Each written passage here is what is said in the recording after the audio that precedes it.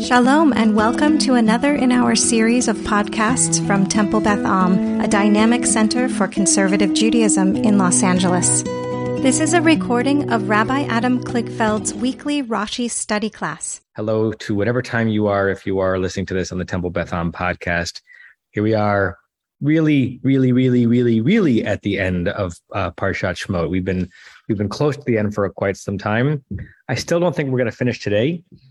Which is good because then we like to finish parshas with a bit of a siyum, and we'll see if we can time it for the next time we can meet in person and invite people to bring some snacks and maybe share some Divrei Torah from this parsha, which we've been studying for a very long time. I think that we read, but I'm not sure that we finished the Rashi on chapter 5, verse 20, the word Vayifga'u. I know we brought up the connection to Datan v'Aviram, but I'm not sure we said everything about what we wanted to say about it. So let's start from that again. Chapter 5, verse 20. I'll read the verse. We'll read the Rashi quickly, and then I'll bring a couple of other things on screen for us to compare it to. So the verse. Vayifga'u et Moshe v'et Haron. We're not going to legislate all the questions about who's doing the meeting, but it seems to be that the Shotrim, who had an audience with Pharaoh, the Israelite officials, meet Moshe and Aaron, Nitzavim likratam. Who was the one who was doing the Nitzav? Who was standing to greet them? Were Moshe and Aaron waiting for them to come out of Pharaoh's palace? Did the Shoftim position themselves, specifically so that they would run into them? Whoever is doing the Nitzavim, Betzeitam mi'et Paro, when they left Pharaoh. And what Rashi said on that, if you look, is on Vayifga'u, Anashim Yisrael. So he says, who's the Vayifga'u? Neither the Shoftim nor Moshe and Aaron, but other random Israelites. They came out to meet Moses and Aaron. When did they come to meet out? When the Shoftim left Pharaoh's presence. And so now we had Pharaoh, Moshe and Aaron in Pharaoh's presence, and you had Shoftim in Pharaoh's presence. Other Israelites stationed themselves to say, what's the status? We've had now 2 delegations into Pharaoh to make life easier for us. What's the status? V'rabotenu darshu, and our sages darshaned out, shekol nitzim v'nitzavim. Anytime you have nitzim or nitzavim, except for the Parshat Nitzavim, Datan v'Aviram hayu. Those are Datan v'Aviram, the 2 colleagues of Korach who participated in that rebellion. Shenamar bahem, because it says about them, Yatsu Nitzavim.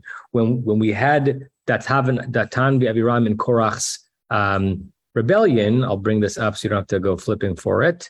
Again, we did look at this last week, but just wanted to linger on it a bit slower. In Parshat Korach, Vaye'alu me'al Mishkan Korach, they left the living places of Korach, Datan v'Aviram misaviv, with Datan v'Aviram around them.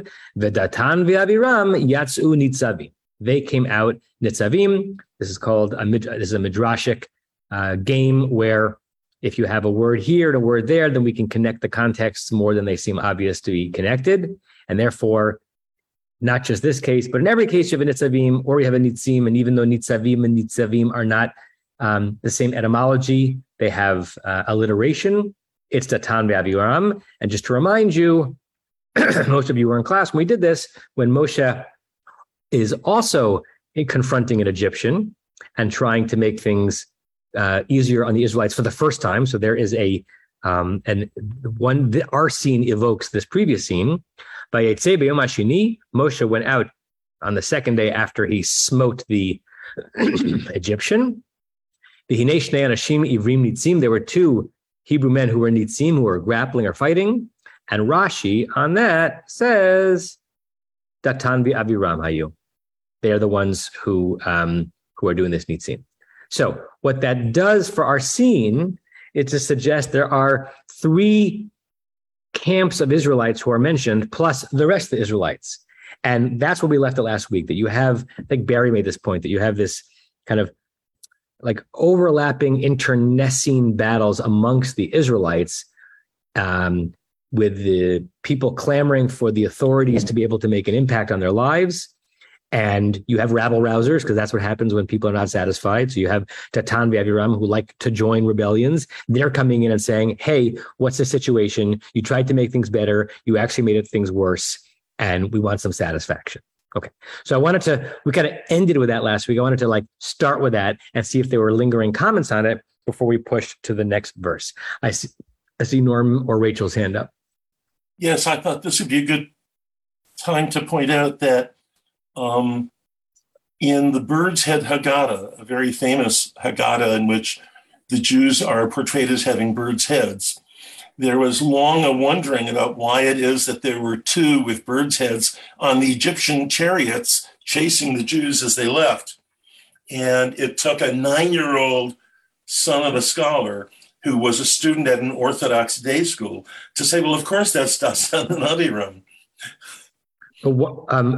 What's the bird connection? Nobody really knows, but there's this very famous Haggadah, illustrated I think Haggadah. It's on display at the Israel Museum. It is on display at the Israel Museum, the original. But the Jews are portrayed as birds. They're human beings with birds' heads. And it's, as Haggadahs go, it's pretty famous. Wow. Okay. And so a student saw that, and then some 10-year-old saw this, and he wasn't bothered by it at all. And his father says, don't you know? She said, well, of course, that's on an Aviram. And the father had never thought of that. It was never, not in the scholarly literature about it. Wow. I'd love to see that particular image. If somebody wants to use Rabbi Google and pull up that particular image for us to look at today, that would be great. Hold on one second. I'm just going to make it a little bit lighter and brighter in this room because it's a little bit dark. 1 second. Norm, were the Egyptians not birds? I don't remember. Were they birds? Yes, the Egyptians are not birds. So what are they? I don't remember. Yeah, me neither. There was a thing that for a long time, you couldn't show people's faces because it was idolatrous, right? So that's where the animals came from. But nobody remembers how the Egyptians were portrayed. I do not. Yeah. I didn't know about it in the first place, so I still don't remember that. Okay. Anything else on this Nitzavim, Datan v'Aviram, the layers of authority here before we jump to verse 21? Going once? Going twice. Okay. Rebecca Friedman, do you want to read verse 21? Okay. V'yomru alehem, Yereh Adonai aleichem, vayishpot, asher hivashtem et reichenu, be'enei paro, uve'enei avadav, latet cherev, beyadam, lahargenu. Good. And before we begin translating, remember that how one understands the previous verse will determine who one thinks is the subject of this verse, because the Vayomru is someone speaking to someone else. But we don't have unanimity as to who is the antecedent subject of the verbs here. Most people understand it to be the Shotrim, who just left Pharaoh's presence, but that's not how Rashi reads it. But you're entitled to translate it how you like. And they said to them, it's just they, and they said to them, may God look upon you and judge, because you made, it says you made our Savior to be abhorred in the eyes of Pharaoh and in the eyes of his servants. Our Savior? That's how this translates it. Yeah. Oh, I'm sorry. Our savor, Savour. Right, savor. like our odor or our odor, our reach. Okay. Yeah. Because you made our scent to be abhorred in the eyes of Pharaoh and the eyes of his servants, to put a sword in their hand to kill us. Right. Very good. Right. So trying to think of the right place to zoom in first. Let's zoom in the word hivashtem. The root of hivashtem is bet aleph shin. And let me show you BDB on Bet Aleph Shin.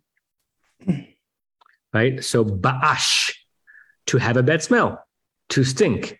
Bisa, you might have, might know the Hebrew slang basa, eza basa. Eza basa is Arabic from like, what a stinky situation. This is a basa. So the Arabic basa or bisa that becomes basa in Hebrew slang is probably related to this root ba'ash, to be evil or to stink. And we're going to have it later. You'll see here in a couple of chapters, the very thing that whoever's speaking this verse thinks they now smell like, as it were, it's a metaphor to the Egyptians. That's exactly how Nile is going to smell when everything is turned to blood, right? So it's that notion. You have also here that things are growing with worms and stinking. So it has to do with it's like a word that means simultaneously stinkiness, actual stinkiness, odor, but also foul, evil with a moral stain on it. Okay. If you put that into our verse, he vashtem is a he feel. So let's assume that it's the Shotrim who are speaking, talking to Moshe and Aaron. He vashtem et rechenu. You've stinkified our smell. You've made us smell awful, right? You've turned us like we're already wretched. We're slaves. Let's just think about that, right? Like we already actually smell because we're slaves and we can't take care of our hygiene. You have made us smell worse. Interesting mixed metaphor, in the eyes of Pharaoh, not in the nose of Pharaoh. So the Torah is like aware that it's using metaphoric language, if that makes sense. Like internal to the Torah's logic, it's borrowing a metaphor having to do with odor and making it be a visual one. You've made our odor smell in the eyes of Pharaoh. It's like I have a toothache on my finger, and also in the eyes of his servants. And what do we want to do with latet cherev bi'adam lahargenu? I think you translated just right, Rebecca. What does that phrase mean? That you've put a sword in their hands to kill us. What does that mean? Diane, Larry? Yeah, I want to give you a couple of translations and make a commentary, if I can, about. Please do, but before that, do you want to just give what that last phrase? What do you think it's doing there? That you've made us stinkified and ... to put a sword in their hands to kill us. What does that mean? Well, I can only assume that the sword is they're working them to death. That's interesting. So basically, you're saying that you're translating the verse kind of with an inverse order, that you've made us stinky. How? By having put a sword in their hand to kill us, basically by inducing them to work us harder. Is that the way you're reading us? That's my simple read, which doesn't really make sense in the context of the verse. I acknowledge. Okay. So I really don't have an answer to that question right now. But can I go back to the stinkification issue? Yeah, go back to the stinkification, then we'll hear the other hands that are up. I see you, but let's go to the stinkification. So first of all, the JPS translates it as loathsome, and Alter translates it as repugnant. For you have made us repugnant in the eyes of Pharaoh. And Aryeh Kaplan goes a completely different direction and says, you have destroyed our reputation with Pharaoh. In other words, he takes it as a metaphor. He doesn't address it directly. But what Alter says in his comment, which I think is obvious, I don't think you said this yet, is we've got the olfactory reference in terms of the Vashtem, but then we've got the visual reference at be'eneh, in his eyes. So it can't be that you literally see the stink. Yeah, I did mention that, right? That the Torah is sort of aware of it being metaphorical because it's a reach in someone's eyes, right? It's like Vayara Takolot in Revelation, that they saw the voices, right? So correct. The Torah is obviously and intentionally using the notion of a stinkification as a metaphor, correct? That's all I had to say. Okay. I'd like to hear some other comments in general reaction to the verse, but in particular, like to figure out what's the cause and the effect of la teitcherev bi'adam lahargenu. Barry? Well, I'm reminded that we from the Holocaust, and that we were so stinky that they had to get rid of us. This is like a horror in their presence, and when they need to get rid of us. Yeah, and it's interesting because that you could put that on both sides of the fulcrum. The demonization of the Jew is that they're stinky, and then by forcing them to be enslaved or incarcerated, you make them more so, right? I'm thinking of a terrible, terrible and important scene. I feel like we mentioned the scene recently in this class, but I don't remember what the context was. In 12 Years a Slave, where the character played by Lupita, I forgot her last name, Luongo maybe? With the soap. With the soap, right? That all she's trying to do is to just find some way to clean her body so that she has a little bit of dignity and that she doesn't stink for the others around her, including so she doesn't stink for the master, right? And she's horribly, horribly punished for that. But excuse me, I think this is a much further, and going back to the Holocaust analogy, that we were so stinky and ugly and bad that gives them the right to take the sword and get rid of us. Right. So I'm saying that metaphor works on both sides of oppression, right? So American white plantation owners thought that Black Africans were stinky just above the level of animals. And as a result of that, permitted themselves to treat them in such a way that would perpetuate their stinkiness, their actual stinkiness, right? And what they thought of them. So it becomes both the raison d'etre and the impact of oppression. Now, I'm not sure how much of that is in this verse because we still haven't resolved and will never resolve, is the giving them a sword to kill us, like the result of how smelly you've made us? Like, is it you've made things worse for us? As a result of that, we stink more and our situation stinks more. And that gives the Egyptians yet one more reason to want to get rid of us. Or is it, as Larry was suggesting originally, by giving them a reason to oppress us more, that's the end of the verse, you've made them increase our labors, and therefore we stink more. So it can be put on both sides, and it's unclear exactly which way the verse means it. Alan's iPhone would like to speak. All right. First, the first view that you said about the smell was not from Larry's, but I'm just looking at Migrok Dolot about what Abarbanel says. And he says that putting the sword in the hands to slay us, they have long hated us and wanted to kill us. Now we have given them the means and the cause to do so. Interesting. Right. So that next the before and the after. Yeah. Right. And then the one thing about the stink in Pharaoh's eyes, something that I hadn't realized, this is from Ibn Ezra. He says that, right, because you can't really stink in one's eyes. It doesn't compute. But it says that, as he says, I've already informed you in my comment to Genesis 42:1, because all the senses are gathered together in a single place behind the forehead. The verb appropriate for one sense is often used for another, as in all the people saw the thunder, as you saw, or see the smell of my son from Genesis 27:27. Is that got to be with Isaac and with deceiving him? I don't know what that is. What chapter? 27:27 in Genesis. Yeah. Correct. Yeah.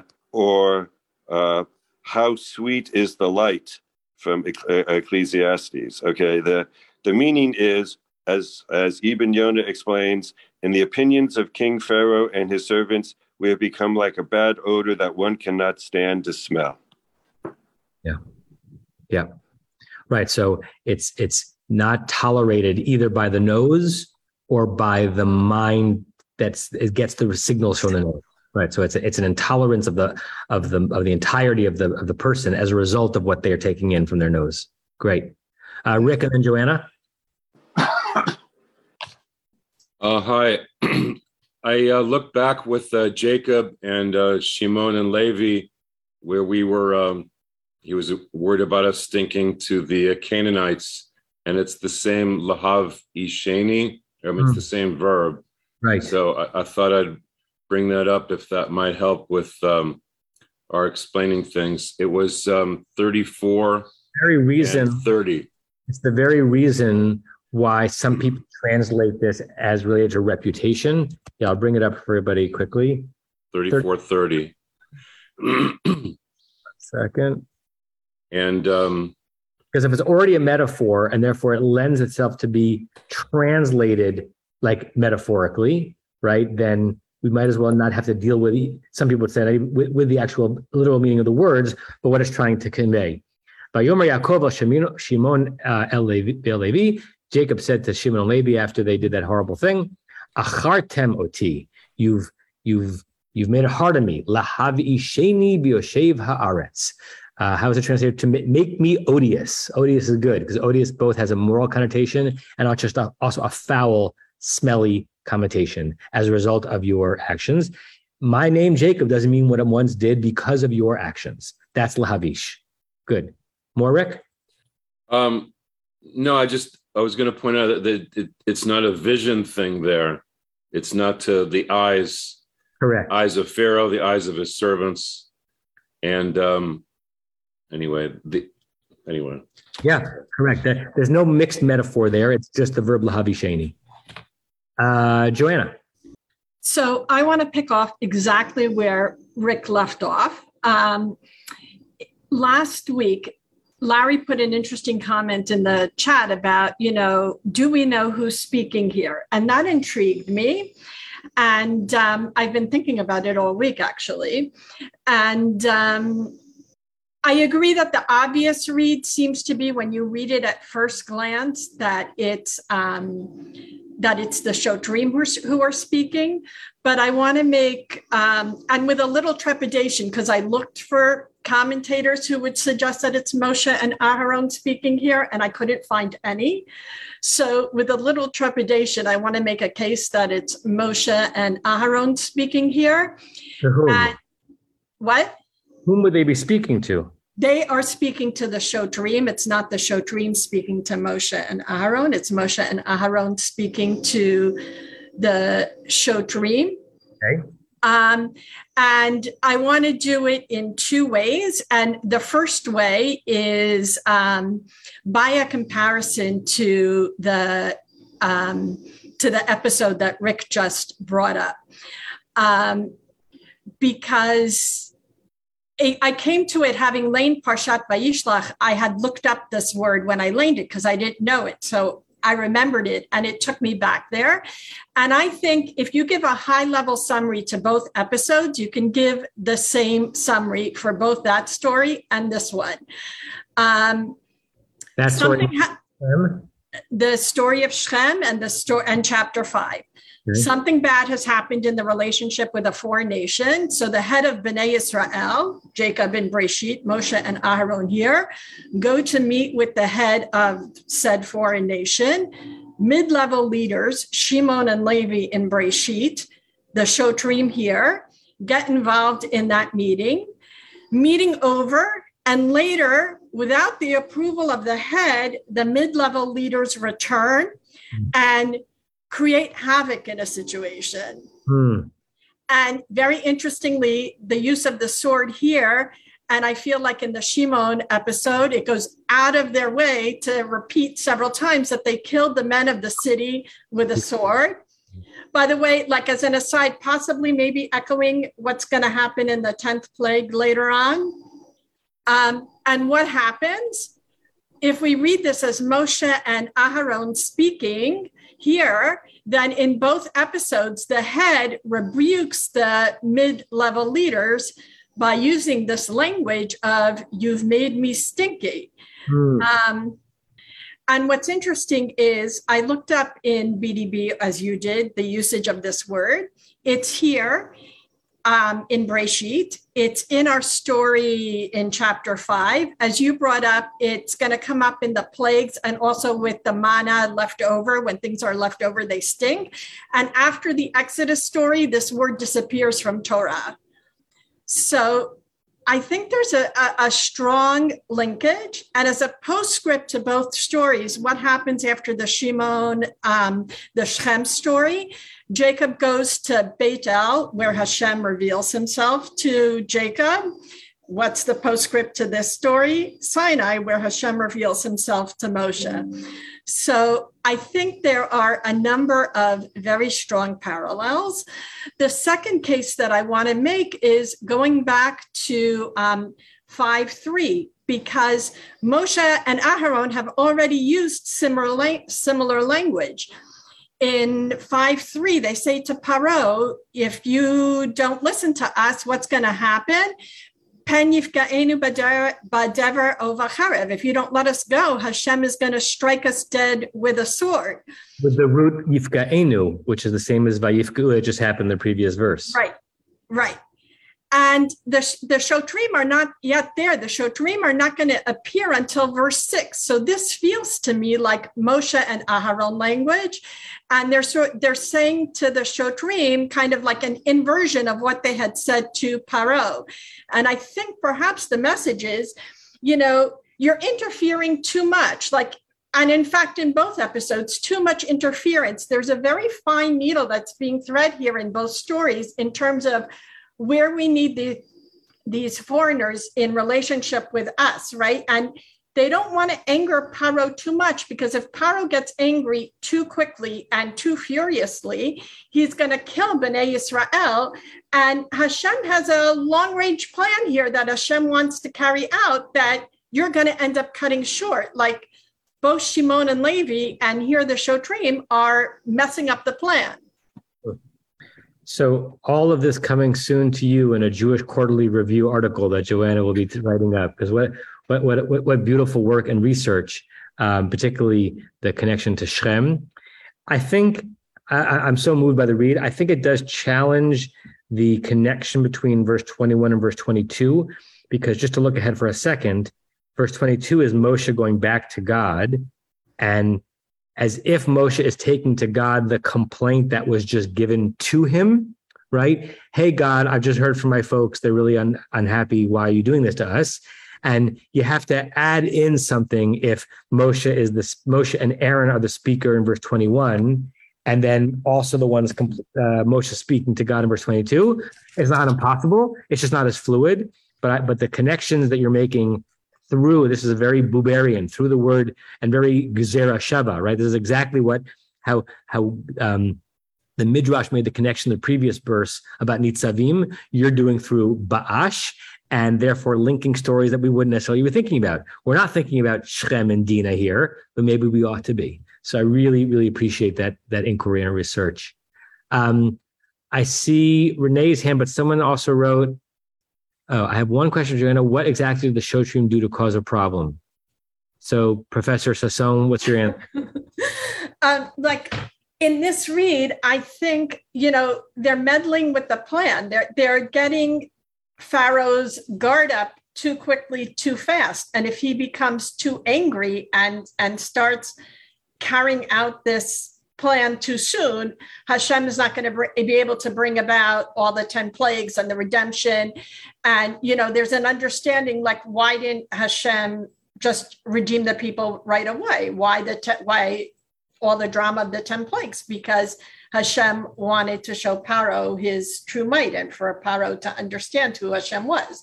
So that needs time to play out. And if they anger Paro too quickly and too much, and he does this thing where he, Moshe and Aaron are anticipating that Paro maybe is going to kill us all with a sword, it's going to be the end of us. We're not going to be able, Hashem has a plan here. In the way that a very fine relationship is being cultivated with Hamor in the Shechem story, a very fine balance and equilibrium, so too here. Yeah. Right. And remember, when we read the verse ourselves, we were saying, hey, how did the Shotrim gain access? How did they have an audience with Pharaoh? Isn't that Moshe and Aaron's job, right? When you look, just the basic shot in verse 15, Vayavo shotrei b'nei Yisrael vayisakul paro, that the shotrim came to Pharaoh and started shouting out. We both wondered, like, how did they get access? How did Pharaoh permit it? How did Moshe and Aaron permit it? Did Moshe and Aaron permit it? So I think there is room in the logic of the story to kind of help Joanna's answer back to Larry or Diana, whoever asked it, to say, what are the middle managers doing with the emperor? And that may have been an affront. Renee and then Norm. I just wanted to say that Everett Fox agrees with Professor Joanna. He says that expression meaning the cause of hatred or horror, giving a sword into their hand, that this scenario often occurs historically with liberators. Initial attempts fail or are rejected, and that we have a replay of Moshe's earlier efforts. Note the use of judge there as well in 2:14. Tension in this chapter may be said to revolve around whether God's sword or Pharaoh's will prevail. Yeah, and can you just, I don't have my Everett Fox with me where I am. Can you just read Everett Fox's translation of the verse? Sure. It's 21. Okay. They said to them, may God see you and judge for having made our small reek in the eyes of Pharaoh and in the eyes of his servants, giving a sword into their hand to kill us. So Everett Fox is also weighing in that the order is not the way Larry originally suggested it, which is you've made us reek even more, and that's giving them even more of a rationale or pretense to kill us. Yeah. By the way, so far, and I see your hand, Norm, Rachel, we haven't really dealt with the first part of the verse about may God see you and judge. That also raises a question as to how we would understand Joanna's Perush, right? Moshe saying the Shoftim may judge, kind of judge you harshly for having had the audacity to get in between, maybe. But that's an interesting phrase, right? It's whoever's speaking is like calling down God's wrath on the people who have just done something wrong. So if it's Moshe and Aaron saying it to the Shoftim, saying, you went in trying to fix, you're blaming us for having gone in and trying to fix things. You also went in and tried to fix things. God's going to judge you for that, right? Or I pray that God judge. May God smite you down. Norm, Rachel. Certainly there's not an easy relationship between Moshe and Aaron on the one hand, and the Israelite leaders or the Israelites generally on the other hand. But it does make sense that as things seem to be going south, Moshe's next action, as we see in the next verse, is to go to God and kvetch, because he didn't redeem us, at least not yet. And I think that the verse can be read in such a way that Moshe reaches this conclusion in the course of his discussion with the Shotrim. Interesting. Wait, let me say something. Okay. A very different note, but Joanna's comment about the Shotrim going directly to Paro, I just thought if you were staging this, the Shotrim would be the Greek chorus. And they would be going in and kind of saying their lines collectively and then backing off the stage. And Moshe and Aharon would become center stage to Paro and then to God. Yeah, that's great. One final thing, I posted in chat a link to the Bird's Head of God. Yeah. Thank you, Norm. Barbara wants to know why Rashi doesn't comment on this verse, right? It's always an interesting question when Rashi doesn't. We don't know. Was he napping? Did he find it self-explanatory? We're not necessarily always bothered or made curious by the same things Rashi is. So Rashi says nothing. I just want to know, Barbara, is there a dog at your feet? Right now he's outside. I tried to show him to you at the beginning, but you didn't see it. Okay, good. I had him on my lap. He's very heavy. Give him a hug for me. Do you want Saperstein's read on this verse? Sure, and then I want to go forward. It said, they said to them, may Hashem look upon you and judge, for you have made our very scent abhorrent in the eyes of Pharaoh and the eyes of his servants, to place a sword in their hands to murder us. Good. Exclamation point. So no one wanted to speak too much about the judge part. I do want to just point out to you that Onkelos makes an interpretive translation by saying, he twice makes an interpretive translation in the opening part of this verse. The second one I find more interesting than the first one. So if you look at Onkelos, Va'amaru lahon, they said to them, Yitgalei Adonai Alechon.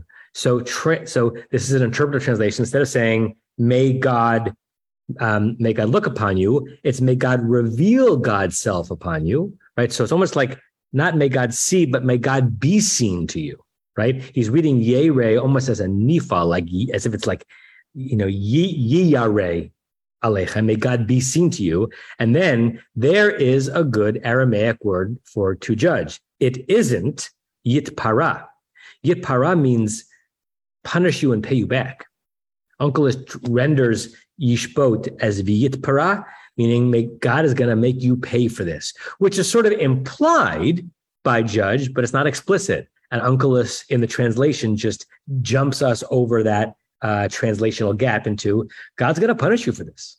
Now, it's interesting to leave that hanging in either of the two interpretations. If it's Moses and Aaron saying it to the Shotrim, are they invoking God's name in vain, or is there some punishment of the Shotrim that we're not aware of?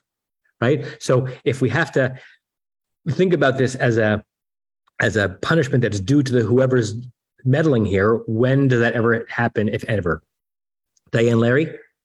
So while I admire Joanna's explanation, and it's interesting and worthwhile, I think if we step back for a moment again and look at the arc of the story, in the end of the last chapter, Moses and Aaron met with the elders. The elders were not working. The elders weren't the overseers. The elders are the political echelon of the Hebrew people. Then Moses and Aaron meet with the Pharaoh. And then, as you pointed out later on, after the order is given and the Hebrew overseers are beaten, they come in and they say to Pharaoh, because they have nothing to do with what happened between Moses and the elders, and even between Moses and Pharaoh. And they're saying to him, what we've already expressed, why are you doing this? What's going on? And then basically they're told to get out of there by the Pharaoh, and life's going to go on. And when they meet Moses and Aaron, having met Moses and Aaron before, or encountered them before, all of their pent-up anger and frustration pours out. And they're saying, you really screwed things up. Before you came, everything was relatively fine. And God is going to punish you, because we have a completely different conception of who Yud-Heh Vav-Heh, our God, is than what you're bringing to us. Yeah. You've turned a tolerable enslavement into an intolerable one, as it were. There you go. And there are myriad stories about that, about slaves who are basically apologists for their own system and don't want to revolt because they fear what will happen. It's interesting what you say makes me. Oh, there's Paddington. Hi, Paddington. Hi, Paddington, baby. For those who are wondering what's happening, Barbara is watching my dog while I'm out of town. So Paddington is studying Rashi. And she's spoiling your dog. We heard those stories. Normally, Paddington likes Ramban, but today he's doing Rashi. I'm thinking of the inverse of that, Larry, in one of the things that happens in Palestinian politics and cultural things. There are forces in Palestinian society who are trying to make things easier for the Palestinians living in East Jerusalem or the West Bank. And there are hardcore voices in the Palestinian society who get angry at the ones who are trying to make things easier. How dare you make things easier to turn an intolerable occupation into a tolerable occupation, because that's going to lull us to sleep. We actually want to maintain its intolerableness so that it can end, right? I remember trying to take this in when I was in Encounter, people who refuse to participate in Jerusalem municipal elections, which might mean that Palestinians have more representation on Jerusalem's municipal politics to impact things like sewage and garbage removal, because that is normalizing the occupation, even if it makes things easier and more tolerable short term. To them, it has a greater chance of perpetuating what they consider to be the long-term injustice. So you can imagine the arguments going both ways. How dare you take something that was not great, but we're tolerating it and making intolerable? And how dare you try to soften something which needs to be eliminated, not needs to be softened, right? Okay. Let's first go to verse 21. Rebecca, you got no Rashi, so you get to read the next one. Sorry, verse 22. And look, we're in the maftir. We're the maftir of Parshat Shmos. Mm-hmm. Okay. Vayashav Moshe el Adonai, Vayomar Adonai, Lama hareota la'am hazeh, lama zeh shalachtani. And Moses returned to God, and he said, Lord, why have you caused badness to this people? Why have you sent me? Good. Okay. So we have to ask ourselves, are we being told something spatial here when it says that Moshe returned to God? Does that mean he returned conceptually to being back in conversation with God? Is there a place in Goshen where Moshe is speaking with God? We don't know. It does mean indeed return, right? If it was different vowels and it was Vayashev, it would have meant that Moshe kind of returned to God, not as a transitive verb, brought back to God the contentions of the Israelites who had just spoken to him, but it's not Vayashev, it's Vayashov. And he said to him, my Lord, why have you made evil, made harsh to this people? Why have you sent me? Let's go this direction to kind of lead the witness a bit. And see if by doing it this way, we can induce the questions that Rashi may have on this verse. What question might you have on this verse? Anyone? Rick? Well, I don't like that he says La'am hazeh instead of my people or our people, saying this people. I don't particularly like that. That Moses is excluding himself from that, but that's just a first reaction. Okay, so it seems to be that there's a distancing between Moshe and the people. Another question. Question not answered. What question do you have in this verse? Why did you send me on this journey to begin with? Well, that is indeed the question that Moshe is asking God. I'm asking you, what is your question on that? Oh. Norm, Rachel? I think Moshe seems to be blaming God rather than blaming Pharaoh. And how or why is he doing that? I'm seeing it much more as a why me? Why did you throw me into this mess? Right. So what's your question on that? I want. So for the next few minutes, I want to hear people's questions on the verse, not your take on the verse. Subtle difference. But that's interesting, right? That Moshe's why meing himself a bit, and it's Moshe turned selfish. Yeah. Most of Moshe's role in all the Parshiot is this very stately leader who is navigating between the people and God. And here for a moment, we see a different view of Moshe. Right. So to questionize that, you might say, why at the end of this verse does Moshe separate his experience from the people's experience and sort of accuse God of being responsible for the troubles in both of those categories, right? Yeah. And why is he blaming Moshe? Why is he blaming God rather than blaming the tyrant, which is Pharaoh? Barry, and then Alan, and then Joanna. From the very beginning of God's interaction with Moshe, Moshe has not been a part of this people, and he has no part with God. So why did he call upon Moshe to begin with, and now why is God doing this? What's Moshe's role? Okay, what's Moshe's position? That's my question. Alan? I get the sense from looking at this, it says that God, you're making things worse. I go and follow your word. I go speak to Pharaoh like you guys. It only makes things worse. Why'd you bother sending me if all you're going to do is to send me to have to do this stuff and make things worse and worse? Right. You're all giving great interpretations of the verse. I want to know what questions you have about the verse.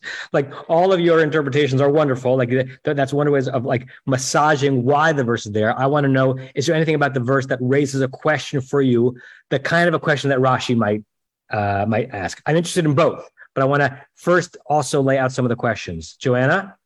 So in Moses's long time with God at the burning bush, Moses, in fact, had already asked God all of these questions. Everything he's asking here had already been addressed at the burning bush. Moses was apprised of what the plan was going to be. Why does Moshe need to question God here? He knew that this was the plan. Good. Right. Why should Moshe be so surprised that this is what's going on if this was given to him in advance? Barry? We don't hear you yet, Barry. Sorry. Why is Moshe, for the first time, addressing God as Adonai, my Lord? Is that all previous instances, Moshe has been as a separate individual from God. Now it's Adonai. Why? So what name for God has Moshe been using, Barry? I don't think Moshe's really just addressed God before. It's always, will you show me? Will you show that? How will this be? How will that be? Moshe's never addressed God, I don't think. So you're saying, why do we have the God's name within the quotation marks? We actually hear Moshe saying to God, God. Is that the question? As Adonai, my Lord. He's addressed, my Lord. That's interesting. I'd have to go back and see if that's happened before, but it certainly doesn't ring a bell. So why does Moshe use God's name? Like, it's the difference between my just asking somebody a question and my starting that question with the name, right? Good. And personalizing it as Adonai. Adonai, my Lord, right. Adonai, which is how we pronounce Yud He Vav He, but there's also the word Adonai, Aleph Daled Nun Yud, which means my individual Lord. So far, and this is great, none of you have asked the question that Rashi asked, which will make Rashi's commentary even more interesting. Anything else? Let me point out one thing on the verse, and then we can go to the Rashi. That verb harayota, right? The he feel of Ra. Ra means evil, bad, or hard. Harayota, why have you made things evil for this people? We last saw that root back in verse 19. Vayeru shotrei bnei Yisrael otam bira.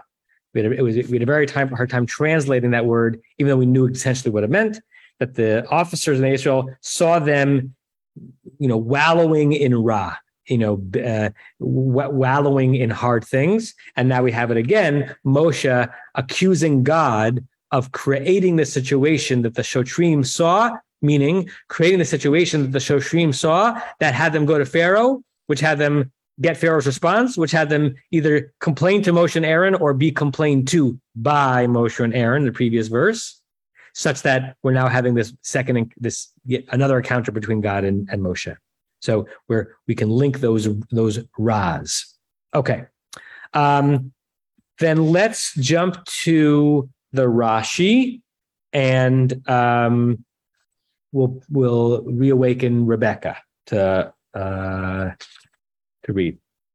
Lama harayota la'am hazeh. So why have you caused evil to this people? Ve'im tomar ma ichpat lach kovel ani al sheshlachtani. Okay. And if you will say, what concern is it of yours? Right. And about what would you say? What concern of is it of yours? Like, what the machbat lacha, which means why do you care? Who is that addressed to inside Rashi's commentary? Moshe is addressing it to God. No. That's why it's confusing. So Rashi, God would say to Moshe, and if God would say, "What concern is it of yours? Why should you be concerned?" Right. Or if we, the reader, would say to Moshe, why should you care so much about what's happening to the people, going back to what someone said before about this distancing between Moshe and the people, right? Well, the answer is Kobal ani al shlachtani. Anyone know what the Hebrew word Kobal, or is it I don't know if it's pointed Kobal or Kobal? Anyone have the pointed edition? Whatever it is, it's from the root lekabel. Kovel. Kovel. Okay. Anyone know what that means? It doesn't just mean receive, even though it looks like it. It basically means to levy a critique, to call someone out, to it's very hard to make sense of the meaning of the word with the root of the word, but basically Moshe has a response to anyone, God or us, would ask him, why are you so concerned about what's going to happen to this people? He says, well, I'm calling you out also that you sent me to care for them, right? Now, here's the double jeopardy question. What's Rashi's question on the question on the verse, such that this is his answer? Rashi's always answering a question. What's Rashi's question? Barry? Why is Moshe concerned? That's Rashi brings up that question in his. This is God's story. Moshe, what are you worried about, Moshe? What in the verse is troubling Rashi? There's something in the verse that Rashi is being specifically sensitive to, such that he gives this as an answer. It's kind of so simple and obvious that we don't necessarily see it because we're not trained to think like Rashi is all the time. Joel? Well, what's the connection between these two questions? I mean, one is, why have you made these people's lives miserable, and then why have you sent me? I mean, that's, well, the obvious answer would be, well, you sent me because their lives are miserable. But there's not a logical connection between these two questions. Correct. I think that's 100% correct, right? When you lane this verse, it just seems to flow, right? Moshe said to God, why are you doing such bad things to people? Why have you sent me? And then he keeps going. And Rashi says, slow down. Those are two questions at the end of a verse that are not exactly related to one another. I don't necessarily even follow. The first question deserves its own spotlight. Why are you allowing your people who you've chosen as your people to suffer so much? That's its own question. Why have you sent me is a different question. Rashi says, I'm going to connect them. Why are you doing such terrible things to your people? To which God might conceptually say, why should it matter to you so much? To which Moshe would say, why would it matter to me so much? You sent me. You sent me to redeem them. It wouldn't have mattered to me so much if I was still in Midian. You've made it matter to me, right? But without that narrative thread in between, those two questions are kind of lingering out as two different pixels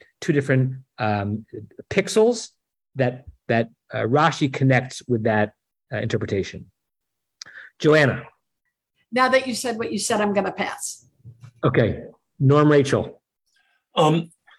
I think, why is Moshe coming like this at all? Didn't he know before that Pharaoh wasn't simply going to immediately cave? Didn't he know before that it was likely that at least one significant plague would be needed, if not 10? Didn't he know that it wasn't going to be this easy and quick? Good. Diane Larry. Somewhat similar. Do you still want a question, or do you want to explain? I always want a question. I'm sorry? I always want a question. Well, the question is, why is Moses so heavily influenced by these overseers? Because it's not as if Moses came to God after Pharaoh had imposed the harsher work, and he had seen that. He said, oh my God, my people are suffering, or the people are suffering, and then he turns to God. He waits until the whole thing plays out, and this is taking place over a period of time, and then he waits until the overseers have complained to him, and then he turns to God with their complaint. What kind of leader is this? Moses should have turned to these guys after, I'm taking my read and not Joanna's read, had turned to these guys after they said that and should have said, you do your part and let me do my part. But he doesn't. Instead, he goes back to the boss and he complains to the boss. That's a sign of a fairly weak leader or an insecure one. Yeah.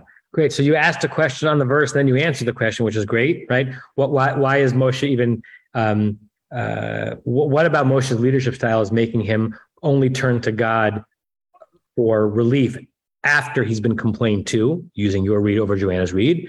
I have an answer to that, where maybe that he's a sensitive leader. When he realizes just how oppressive the people he's trying to lead are experiencing reality, he says, it's now gotten to a limit where I have to go back to God and try to get some benefit for them. But I can see it both. If I may, can I respond to that one? You may. Because without involving this group in a discussion Diana and I have been having for the past several days, that's one of the problems. Sensitivity and inclusion, etc., are all well and good, but haven't we gone overboard? Isn't Moses going overboard and not recognizing there's a time to be sensitive to concerns and there's a time to act? And there's a time to take the responsibility as a leader and to say, this is what we have to do.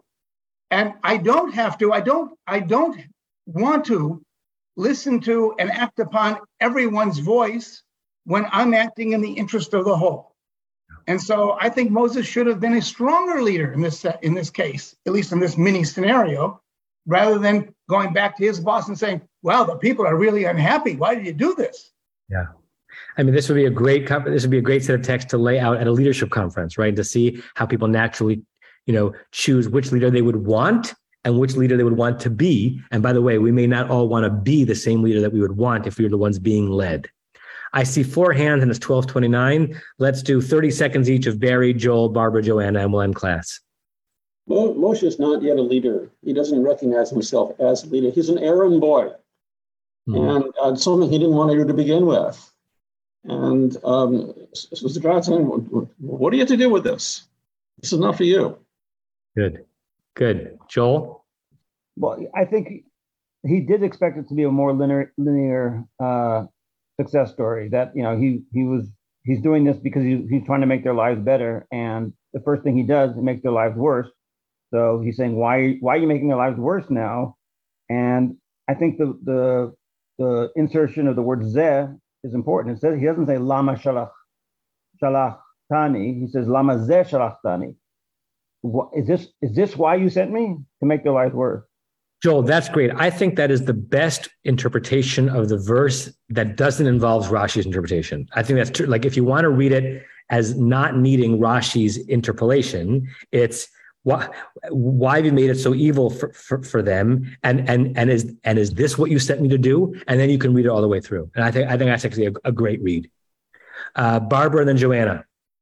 I think that God was able to push Moshe around and get him to go do his bidding, to go to Pharaoh to beg for the release of the Jews. But I think if he hadn't been harsh, allowed the Jews to be treated, the Hebrews to be treated harshly, they might not have wanted to have left Egypt. So I think that the Hebrews had to be treated harshly, because then they're going to want to get away. They're going to want to leave when Hashem deems it time for them to leave. Yeah. Yes. I'll leave that comment there and just say a heavy yes to that. And then Joanna, and then don't leave everybody, because I have one logistical announcement after Joanna's comment. So just as a follow-up to my previous comments about how this already happened at the burning bush, and also this concept of Moshe being an insecure leader, right? How do you build security? You revisit something time and time again until, you work it through. Because looking ahead a few verses, everything God is going to say to Moshe in the next few verses, he also already told Moshe at the burning bush. So there's this sense of insecurity and God having to come back and repeat what, to build up Moshe, basically. Very good. Great. We will pick up next week on verse 23. Next week is like this week, all on Zoom. Have a great few days, everybody. See you soon. Kol Tuv.